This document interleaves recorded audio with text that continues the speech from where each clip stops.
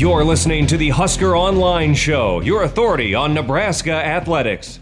Noah's still one of my best friends. I've played basketball with him since middle school. We've been on the same team, same AAU teams, and we talk every week. It's not like, just because he went to another school, it's not like I'm going to just completely put him off to the side. He's still one of my good friends. We chat football all the time. He's been doing great things at Rutgers.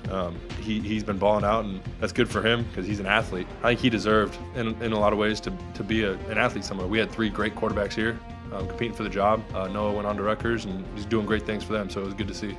Yeah, I've been able to watch a little because we've had common opponents, and I've gotten to watch a couple games, and it looks like the player that we thought he was when we recruited him and knew he was when he's here. And we're back here on the Husker Online Show. Sean Callahan, Robin Washett here. The segment of the Husker Online Show brought to you by Tanner's Sports Bar and Grill on 30th and Yankee Hill.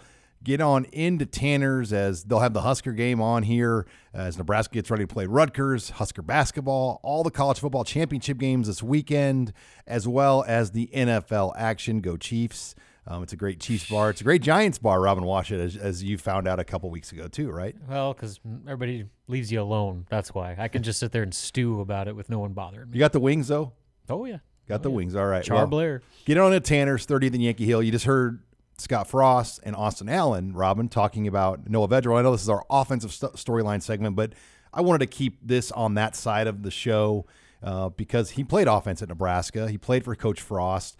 Just think about this hypothetical. We were in Atlanta, Georgia on January 1, 2018, covering a Peach Bowl. And Noah Vedral was the number 2 quarterback. McKenzie Milton was the number 1. Who would have thunk in mid-December of 2020, Noah Vedral would be starting against Nebraska potentially for Rutgers, and McKenzie Milton would now be a grad transfer to Florida State? Yeah. I mean, who would have thought on March 11th of 2020 that the guard playing for Nebraska in the Big Ten tournament against Indiana would be playing quarterback for Rutgers? That's how crazy this year has been. When the basketball team had a couple Noah football guys on Vedral, loaners. did he score a point? I don't remember. Did he have a free throw? Or Brant Banks, I know, went to the line. I don't think he made either one of them. Honestly, that's the last thing. I don't remember anything of the game. I remember everything from the sideline and afterwards. But, yeah, I mean, just how wild is that? That seems like 2 years ago, for one.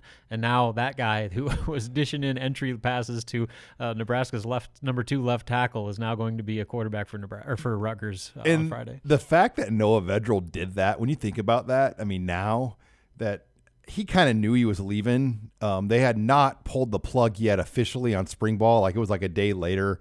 But I think he had a foot out the door, and he's like, you know what?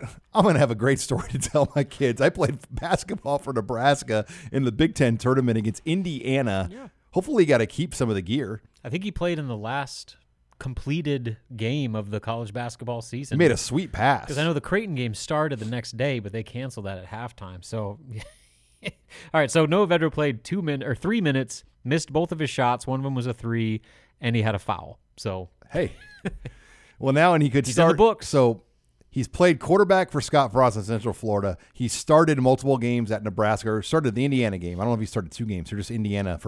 He started against Indiana in football and basketball for Nebraska, and he started against Indiana for Rutgers as a quarterback in football. What a ride.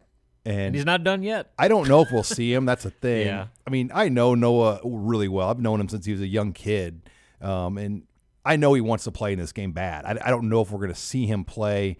I mean, this is like, he was on crutches on the sideline during that game on Saturday. He's got bad ankles from his basketball days. And, he's just a guy that takes some shots every once in a while. He's not a big guy.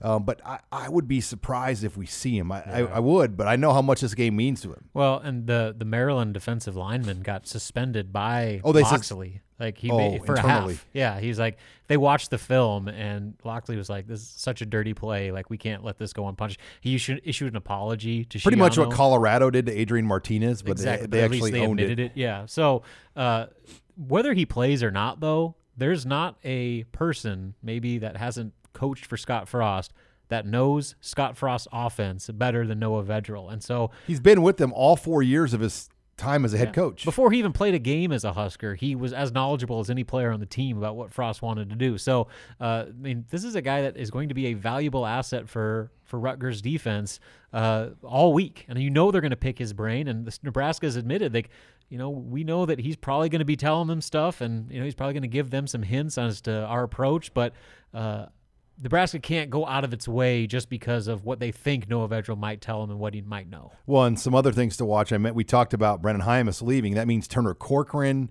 will start at left tackle, a Rivals 100 true freshman, anchored on the right side by redshirt freshman Bryce Benhart. And then you've got redshirt freshman Ethan Piper, sophomore Cam Jurgens, senior Matt Farniak.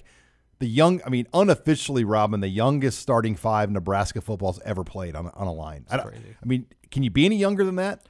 It'd be hard to. And, one of the questions to Matt Lubick earlier this week was, have you ever had this happen before? And he said, yeah, one time at Oregon, they had 3 freshmen playing, and it's just because they got just destroyed with injuries and were just desperate trying to get through a game. So this is a very rare situation where you have to rely on this much youth. But look at the big picture of all this. As far as this season's concerned, this game is what it is. But the reps and the snaps these young players are all going to get, that's where the value really comes into not only this game, but potentially playing a bowl game looking ahead. Is all these young guys, they're going to actually have some experience under their belt, particularly on that offensive line, which is the core foundation of what this whole thing is about. Well, and it's signing day, Robin, and a lot of our listeners are recruiting junkies. Well, Bryce Benhart and Turner Corcoran are the highest-ranked tackles Nebraska has ever signed that played. Now, Baker Steinkuhler technically was higher, but he never played tackle in college. Mm-hmm. But these are the 2 highest-ranked tackle recruits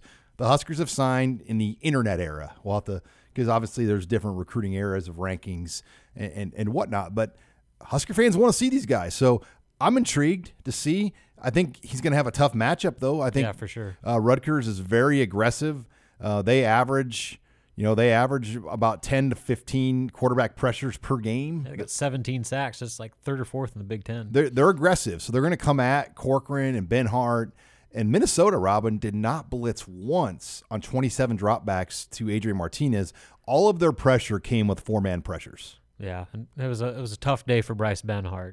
That was twice. He got 2 or 3 times on just a single speed rush. I think he gave up three pressures, 2 sacks, something like that. So that was a tough kind of trial by fire. But that's kind of what this is all about. These young guys, the only way they're going to learn is by being out there and going through it. And obviously Benhart's got a whole season under his belt. Jurgens is 2 years now into his campaign, and then getting Corcoran out there to get some reps.